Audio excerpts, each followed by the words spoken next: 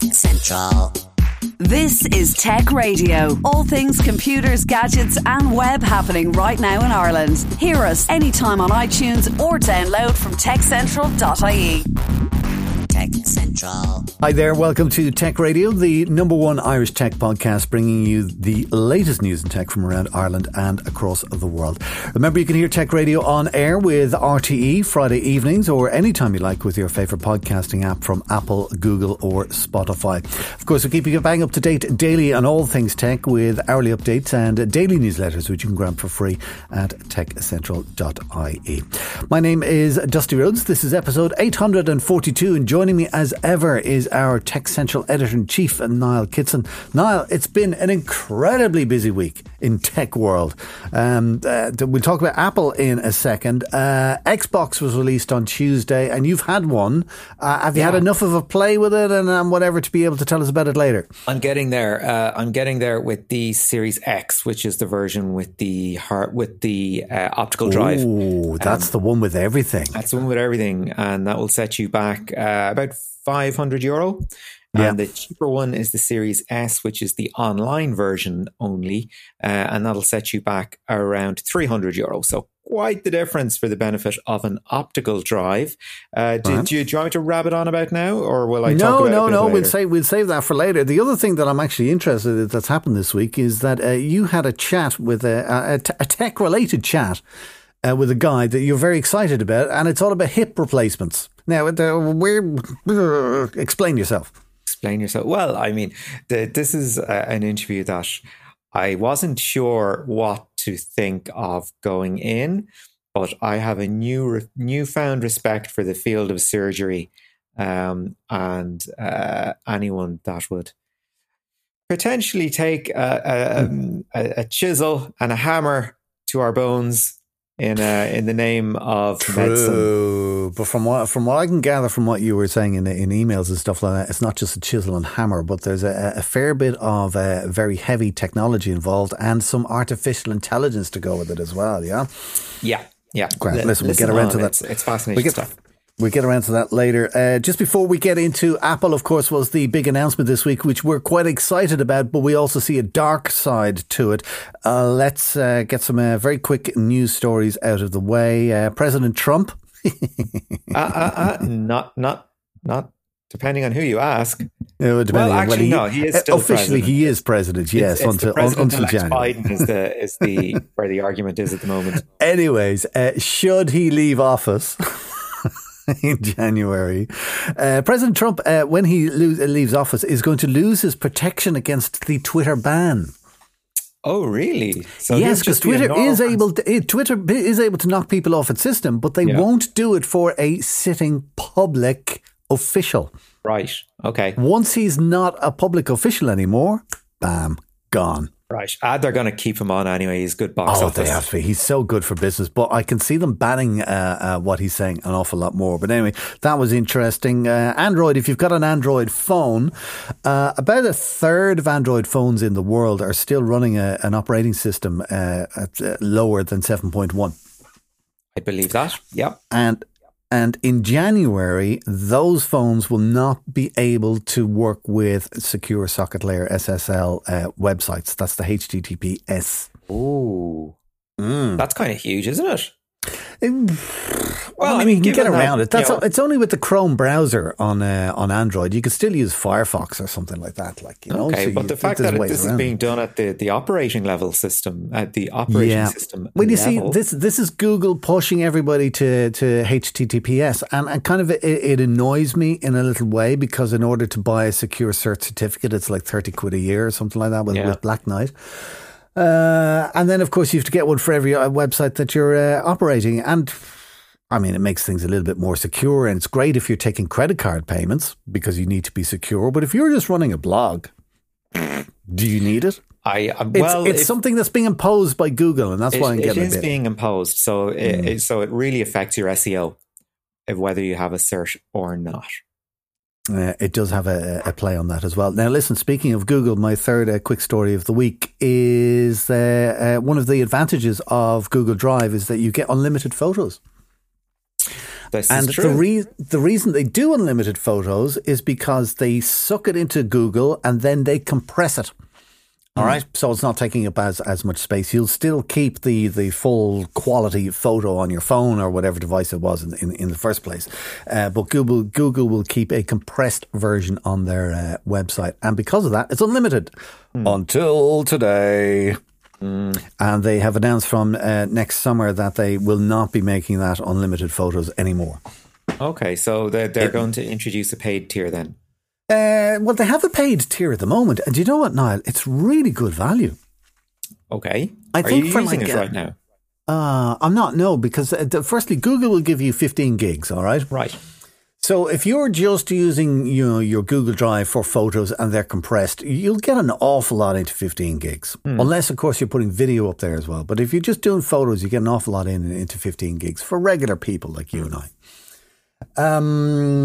Then if you want to bump that up and get like 100 megs, I think it's like 20 quid a year. Oh, wow. Or 100 gigs, pardon me. Call the cops. True. But then again, if you're getting into Dropbox territory and stuff like that, and I should be looking it up, but I won't. I'll concentrate on what I'm saying.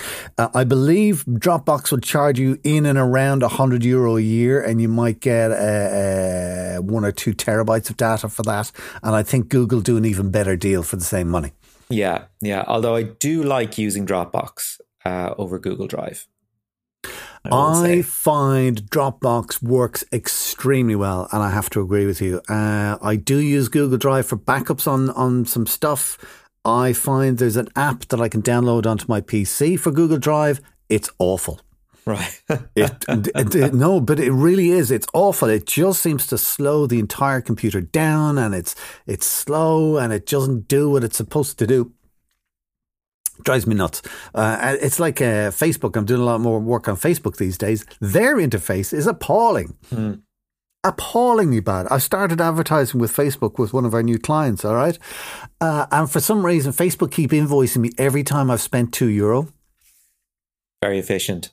Very efficient. And I'm like emailing them going, I'm not going to, kind of ask my accounts girl to be putting in invoices for €2. Can we bump this up? There's a facility to bump it up to like 50 quid or 100 quid or whatever. And it just keeps coming back with the message, which is along the lines of, can't do that. Not at this moment. So I emailed them twice and said, what's the story? And they went, well, there's kind of the way it works. It'll increase in time. So like your next invoice might be delivered when you've spent €4. And then maybe the next one after that, 60. Oh, for God's sake. Do you know, the difference between using Facebook for scheduling posts and using Hootsuite or something like that for scheduling posts is like night and day. Yeah. Go with a third party. They're more hungry. Oh, goodness. Anyways, let's get into the good news. The big story of the week. Apple. Now, here we go. Were you watching? I watched again a very, very slick presentation from Apple Park on Tuesday. I'm living without the hooping and the hollering of the assembled press pack. Really? I missed it. Well, you see, they've had, for my money, I think Apple have had a very strong year for product announcements. I think they've done very well this year. After a few years, I don't want to say out in the cold, but a few years of kind of lackluster releases, really, that I think they've done very well this year. Probably because they haven't talked so much about the likes of Apple TV so much. I mean, I'm looking forward to the Foundation TV series, as I'm sure you are as well. But, it's kind of fallen into the background so much. And, the iMacs, not so much this year, not hearing an awful lot, because it's all coming down to the move away from Intel chips towards their own silicon, Apple Silicon as they're calling it. So this week was our first glimpse of PCs using Apple Silicon. And I'm going to put myself in the want category. You are not. Oh, I never said that. Okay, right. I never said that. I would put myself almost in the drooling category, actually. It's quite a complete opposite of what you're expecting. But then you said things got dark. Oh, they will get dark. Oh, my friend, they will get dark. Okay, right. Let's start with the good stuff then. Because I think our last conversation, when it came to the MacBook Air, I was like, this is one of the best machines Apple have put out in years. Yeah. And you said it's one of the worst. Did I? I think so, no, yeah. I didn't. Memory Did serve. I? Yeah, whatever. Listen, I blow with the wind. The big announcement anyway on Tuesday, and it was all about, it wasn't even necessarily all about the laptops and what they're doing, because the laptops themselves haven't really changed.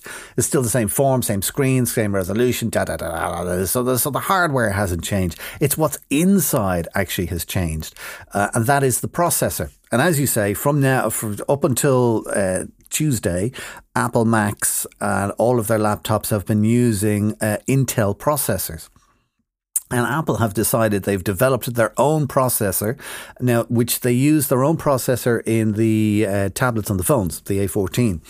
And now they've developed a processor for their laptops, which they're calling the M1. And the basic thing I can tell you that they said over and over again about the M1 all the way through the presentation is that the M1 is faster and the M1 uses a lot less energy, right? Essentially what they've done is you had different processors for different things. So you had your CPU, you had your GPU for doing all of your graphics, you had your whatever it's called for security and so on, and one or two others. And they've taken all of these various processors in your laptop and made them into one, which is called the M1. And Apple have done what Apple do absolutely brilliantly, and we've both acknowledged that in the past, and that is they have made the M1 processor specifically for their hardware, which will run specifically with their operating system, Big Sur. Yes. And because of that, they are able to make it faster and less energy. Now, less energy equals longer battery life.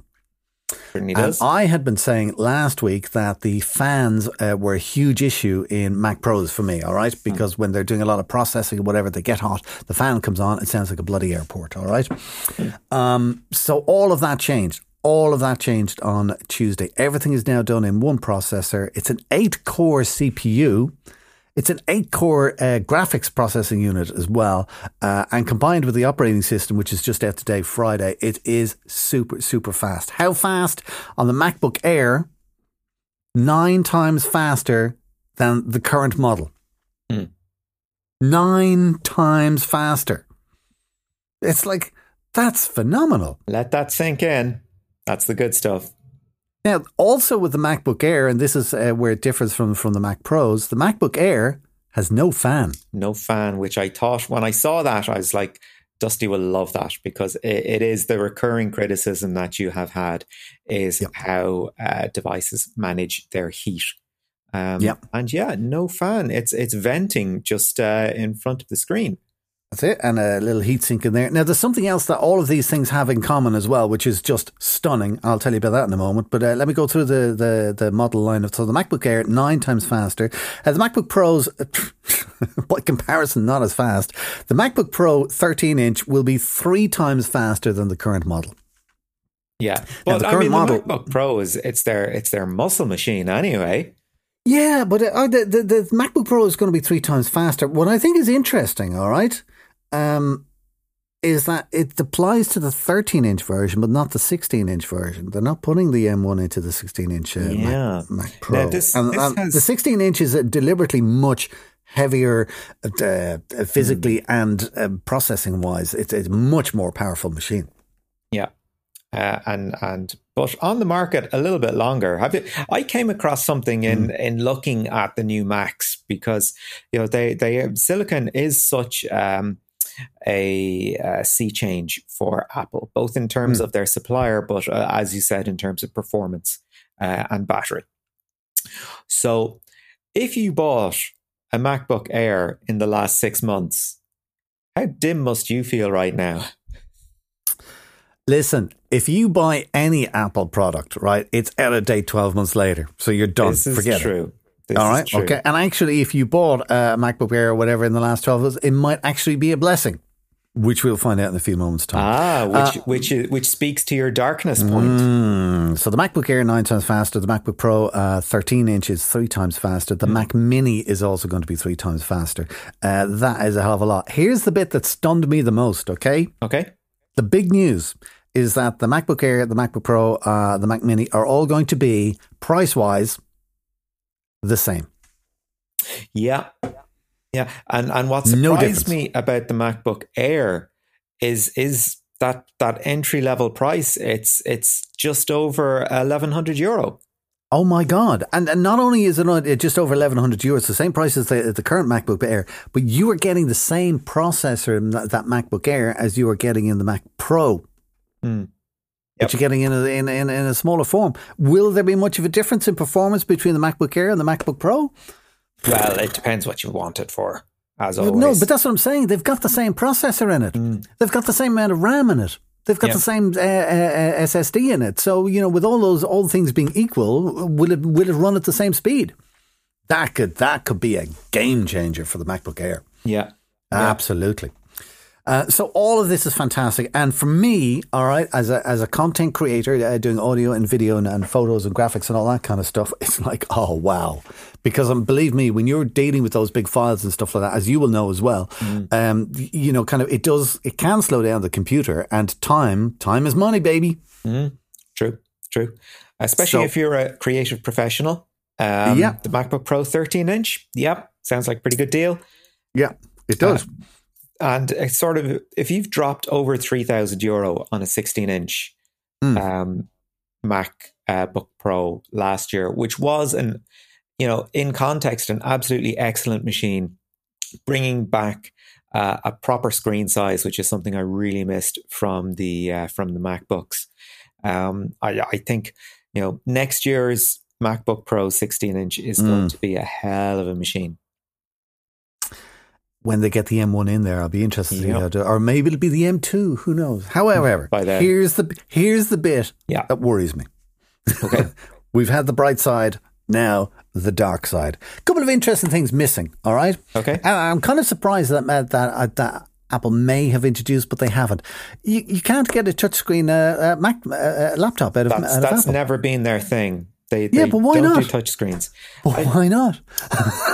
I don't know. Maybe seriously, why not? Maybe it's processor, time, money, form factor. Maybe it's the things that they're prioritizing. Yeah, strange. The other thing that is still kind of a mark against Apple, is just the way they do things, is if you want to upgrade the laptop, one of the first upgrades you would do, RAM is one, but another is your storage. Yeah, both are pretty expensive to upgrade. The RAM, I think, is €220 to upgrade from 8 to 16 gigs. Doing anything via Apple is ridiculously expensive. But what you were able to do, at least with the older Macs, is like the older Macs would have an old-fashioned hard drive in it, and at least you were able to upgrade it to an SSD. You can't even do that now in one of the more modern MacBooks. Well, because I upgraded my 15-inch 2007 MacBook Pro 15-inch to an SSD a couple of years ago. Difference? I have to say, no. No difference. And it was a process to get through it. Yeah. I goodness, and no benefit. Difference. Oh my goodness. All right, okay. Here's the one that actually kind of worries me the most, all right? Okay. And this is how I use my MacBook Air more than anything else, okay? I can't see them doing boot camp. Very true. No boot camp means you can't install Windows. And there are a lot of, and now admittedly, I only know one other person in the world in my immediate circle who is like me and puts Windows onto Mac hardware. And both of us swear by it, right? Because we just say Mac is the best Windows laptop you can get. Yeah. Well, I mean, there's always parallels. Can you run Windows on a Mac on Parallels? Yeah. Is it the same thing? Yeah. Okay, I haven't gone down that route. Okay, well then I'll have a look at that then, all right? Have a look at it. All the things that worry me about the Mac. Do you remember Rosetta? Yes. Now we're going way back here with this. When Macs used to run the transition between PowerPC and Intel. Exactly. So they ran this kind of translation software, if you like, called Rosetta. And it would enable you to run software from PowerPCs on Intel Macs. Well, say hello to Rosetta 2. Rosetta 2. It's coming. You will be able to run your Intel based apps on Apple Silicon. Yes. Right. But this is only an interim measure. All right. Because it'll last maybe 3 years and then you're done. Yeah. Yeah. Which I think that's kind of what happened with Rosetta 1, wasn't it? I don't know. Like I say, it was a long time software. ago. I don't remember. The other thing, I think the world actually has changed now. Just be a little bit positive about this, in that who buys software anymore? It's all in the cloud. It's all in the cloud. It's all software as a service. It's all subscription based. Do you know what I mean? So this is a problem with Adobe, and this is a problem with kind of Office, because they do stuff for the Mac as well, and Pro Tools and stuff like that. It's their problem. They need to rewrite their code for the end process, and big people like that probably already have. I'm getting smaller software that I would use on my Mac, and already I'm getting emails through to say not compatible yet with the new Big Sur OS, so don't install it or don't buy a machine. On the subject of Big Sur and apps, something that has come along that I speculated about a few years ago. When I said that iOS apps, so this was a good few years ago, are becoming as sophisticated as desktop apps. And would the idea be that the future of Mac OS is just to have one OS with people developing apps at the same level of complexity that can work across all devices? And we're getting there. We're getting there. Yeah. Thanks to Universal Apps, developed for iOS, Mac OS, and iPad OS will all be able to work on Big Sur. And actually, do you know, maybe that's where the bonus is, because one of the reasons I use Windows is for portability. Because I like to have my Windows, I split my MacBook Air between Windows and Mac. So I use Windows for all of my admin side, and I use the Mac side of it for my creation stuff. Anyway, that's me. Listen, final thing on the Mac is that I can't wait until these things actually come out and people get their hands on them to see what they're like. It is fantastic that in this M1 chip, they've got a built-in 8-core GPU, all right? Yeah. The disadvantage is that it won't work with an external GPU. Right. Now, not many people will do this, all right? But if you're doing a lot of video, all right, you will generally have an external graphics card, okay, that you can plug into your Mac, and that will do all the heavy lifting, and it makes the processing and the imaging, all that kind of stuff, especially when you're working with video, so much faster, okay? A lot of people have invested a lot of money into these things because they ain't cheap. But with the new M1 processor, don't work. So it's progress, it's change, and I suppose my attitude is you can either, kind of give out about change, or you can run screaming towards it. And these days I'm more inclined to do the latter. Oh, can we give a very quick shout out to the new Mac Mini, which is coming in with Apple Silicon at under €800. Yeah.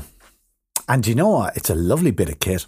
I have one of them there, and I didn't use it for too much. It was just general office PC, and then we just use it for playing music. But it's a lovely bit of kit, and silent. Yeah, as well. Well, almost silent. So I know, big shout out if you're looking for a desktop replacement. It's neat and it's well priced, and I really don't have a bad thing to say about it. All right, now let's talk about the opposite of Apple, which is Microsoft. Yeah. And another big release from them. It wasn't an announcement, an actual release. The Xbox Series X is now in the world. Yeah, it's now in the world. If you've pre-ordered, and it's there. Yeah, well, it's out in the world, and if you've pre-ordered, it's still not even a guarantee that you're going to get one. But it is out. It is loud and proud. I have been playing with the Series X, as I've said, and thus far, I am super impressed with it. Wow. Super impressed. Also, however, I'm super impressed in the context of having Game Pass, which is sort of the Netflix of Xbox games, but Microsoft compatible games in general. And I have been playing a pretty old game at this stage called Tell Me Why. It's not exactly taxing the Series X's capabilities just yet. But, there's a couple of titles I'm looking forward to catching up on, and there's a few new release titles that I'm going to get stuck into as well. The new NBA game, I just got the release code for. So, and there's a version of Minecraft there as well, and a few other usual suspects to dig into. But thus far, I can. It's a machine that you will probably be hanging on to for the next 10 years. As a flagship, it certainly seems to be working. I haven't had the opportunity to do a face-off between it and the PlayStation 5. To be honest, it will probably come down to the catalogue of games, because there's so little between the consoles in technical terms. So it will come down to the titles as usual. I had an Xbox 360 for a long time, really enjoyed it. Had a PlayStation 4 for a while, didn't enjoy it as much. But I think I'm back on Team Xbox for the moment. You like it. What do you think of the design? Because they've gone for this tower design this time around. Yeah, it's very aesthetically unusual. Pleasing? It's tower design, and the fan is right up the top, blowing, lovely hot air at you. And yeah, it is a big machine. In a few years' time, if they happen to release a slimmer version, I would not be surprised at all. Or if they decided to phase out the version with the optical drive again, I would not be surprised if they did that. So it is a bit of a beast. The Series S, I guess, would sort of solve that particular problem, because it is that little bit smaller. And of course, do you want? Is it really worth €200 to go for an optical drive? That's a question you have to ask yourself. Is there no difference in spec, like with the processor and the hard drive and et cetera, et cetera? Same thing. Same thing, really. Yeah. So it's just for an optical drive. Basically, it's an extra £200. Yeah. Do you get extra credit or anything like that with the Games Pass? Or? Well, Games Pass is a beast unto itself. All right. Okay. I was looking to get a first look at it. Okay, listen. Let me wrap up then by asking you about marks out of 10 then for the Xbox. It's a bit early in the day, because when it comes to any console, the first releases are always going to be. Actually, I have to round down there. There's actually slightly less storage on the Series S. It's a little bit cheaper, but no optical drive and slightly less storage. But the first wave of titles will never test the hardware properly. It's when you get a few years into it and you're really looking to stretch what the system can do, then you really sort of get going with, okay, now we're really seeing what can be done, what the real potential is. Just like when Apple or any other company, when they release a first wave of something, it's very much sort of, okay, there's the innovation. What will people actually do with it? That matters. Like the M1 processor. Don't be buying a laptop now. Wait until next year. Well, that is the Apple code. Let me back, because I want to know whether you would, because you're a gamer, okay, and you do enjoy your games. So would you reckon that Xbox, is this the kind of thing you should be pressuring a loved one to invest in on your behalf at Christmas? In this economy? Is it worth £300? Well, if they have £300, if they want to spoil you, if it's the last £300, but you're worth it, is it worth it? If £300 is the price of domestic harmony during lockdown, I think it's money well spent. I think any money spent on domestic harmony is money well spent. And on that note, Niall, thank you very much for keeping us up to date. This is Tech Central, your weekly tech podcast from Ireland's techcentral.ie. Now, if you are squeamish, then maybe this week's interview is not for you. It's all to do with an operation that you're no doubt familiar with, but maybe you don't know or don't want to know the finer details of it. We've all known somebody who has had a hip replacement. Quite a common procedure, but also one that requires a lot of skill and intuition on the part of the surgeon and the medical team. Daniel Riordan is head of the Department of Engineering at IT Tralee and a researcher with Lero, the Irish Software Research Centre. He's been working on a way to use artificial intelligence to take the guesswork out of joint replacement, and he explained it all to Niall Kitson. I suppose before we start getting into the ins and outs of how to use AI in the process of hip replacement, it's kind of important to get a sense of the process of the operation as it is at the moment. And it's kind of not for the squeamish, I think it's fair to say. That's right. I suppose some people might say it's a fairly gruesome process. I'll go through it very quickly, not going into terrible detail. The first stage, I suppose, is you take the femur, and if you can imagine the femur, the thigh bone, a long bone beginning at the knee, going right up to the hip joint, and at the top, at the hip joint, I suppose there's a ball joint. There's a ball sitting on top, if you can imagine that. The first step of the hip replacement process, they make an incision.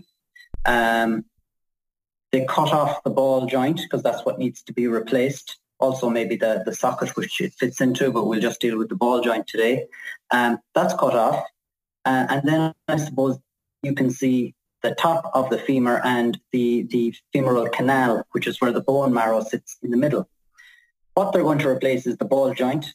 And that, I suppose, isn't just glued onto the top, but it's stabilized with a spike that goes down the canal in the center of the bone. There's a few ways of inserting that, but the one that's favored by the surgeons that I'm working with is a friction fit. So they want the spike to press up against the hard outer bone from the inside. But that canal is full of marrow, soft, spongy substance. So that must be removed first. And that's removed using a rasp. So a spike it's hammered down the center, and then it's pulled out, and that brings the marrow out with it. And the rasps get bigger until they form a tight fit. The problem is, I suppose, how do you know it's a tight fit? And this is something that a surgeon learns over time. And they mostly go by the sound and the feel they're experiencing from hammering. You might say it's similar to hammering a nail through a piece of wood into concrete. It's hard to describe the exact change in the feel and the sound that you'd experience when the nail goes through the wood and starts hitting concrete. But you'd know it's happening. It's quite hard to describe, but you know from experience, I'm no longer hammering through the wood, I'm now through the nail. And it's similar. They're hammering the rasp through the marrow, and eventually they get to the outer bone. The problem arises if they don't notice that change. If they don't notice the change, they may keep hammering, which could split the bone. It happens very, very rarely, but it does happen. So it's important they know when the rasp is inserted correctly and the marrow has been removed, and then they hammer in the replacement joint. So, it's not nearly as scientific as one would expect when you're talking about surgery, that it does come down to basic things like sound and feel, sound and touch. So I guess that creates an enormous space for automation and the use of artificial intelligence to enter, to start to create a little bit more certainty into the process, especially considering that, we're all different. We've all had life experiences. Our bones are not all in the same sort of nick. So it's a massive area to open up into. Yeah, I suppose one of the first reasons this came up from the surgeon we're working with, Mr. John Rice in the Bonds Hospital in Tralee. He would do a lot of training of people. And he said, well, I have to stand with people for a long time with surgeons that are being trained. I must stand with them to make sure that they recognize when is the right time to stop hammering, and until they gain the experience themselves. So that means there's two surgeons operating. It's a long training process. If there was some type of if you want to put it basically a traffic light system with a green for keep hammering, orange to say you're getting there, and red saying never hammer again, you're right at the point of it, that'd be very helpful. Also, different things go on during operations. You're not just focusing on one thing. You're also focusing on the patient's vital signs, everything else that's going on in the room. There's a lot of people in an operating theatre monitoring everything that's going on with the patient, making sure everything about the patient is doing well, not just the hip, but there's all types of vital signs that must be monitored. So there's a lot going on, so it can be easy to get distracted. And I suppose the initial idea was, can we have something to help as an assistance to surgeons? But over time, we've seen that a lot of operations are now going robotic. It's at the very early stages, and we're talking about maybe 20 years' time before a hip operation will be done completely by robotics autonomously. But when that comes about, that robot will definitely need to know when to stop hammering, when they have to keep hammering. So the sort of the data or the technology underlying what you're working on at the moment is based on digital signal processing. So tell us a little bit about how that works. It is, I suppose, digital signal processing is about, first of all, it's sound waves is the main thing we're working on. The reason we're going with sound waves, we could work with vibrations, but all of those things would require putting sensors onto the patient.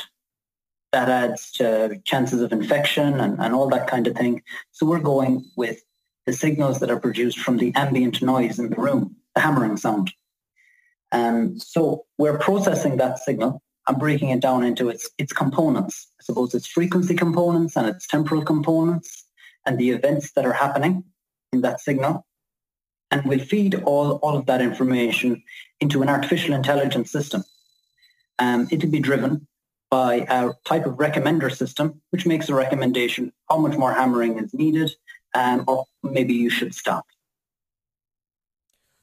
That must introduce an interesting problem if you're working with ambient noise.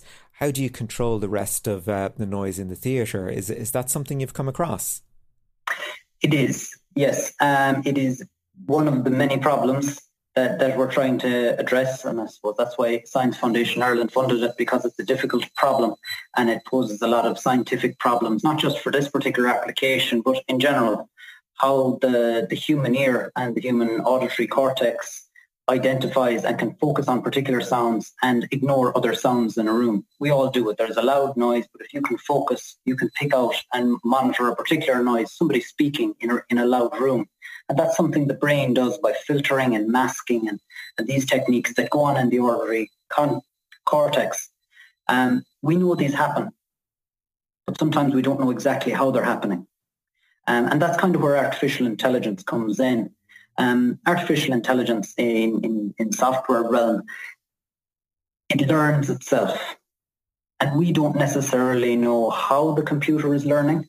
We just know it's learning. Some people see it as a black box. We put in inputs, we tell it what's supposed to happen, and over time it learns what is happening. But we don't know exactly how it's learning or what it's learning. We can test it, and a lot of testing goes into it to make sure it's learned something correctly, but we don't know exactly how it's learned it.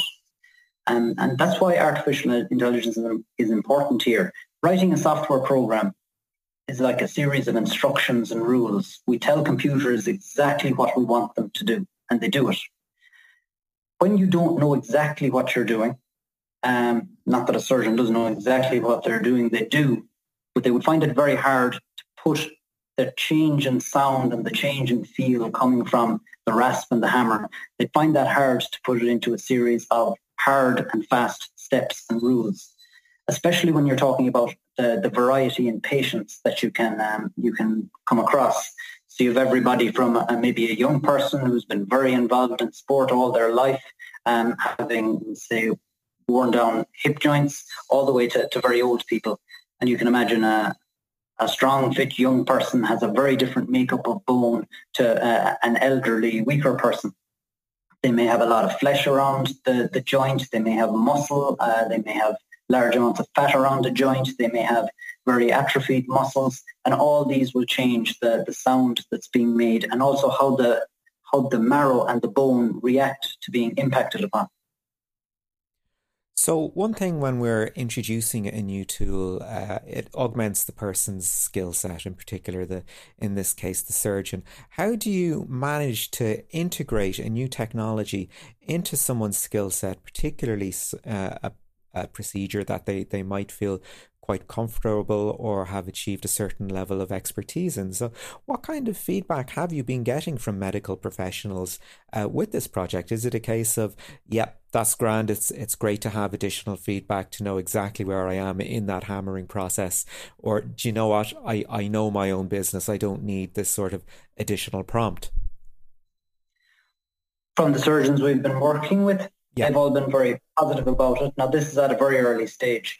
We're still at the data gathering and very initial testing and development stage. It will be years before this will be deployed, specifically because it will be a medical device. It will be categorized as a medical device, and the amount of testing and that this would have to go through before it's deployed is years worth.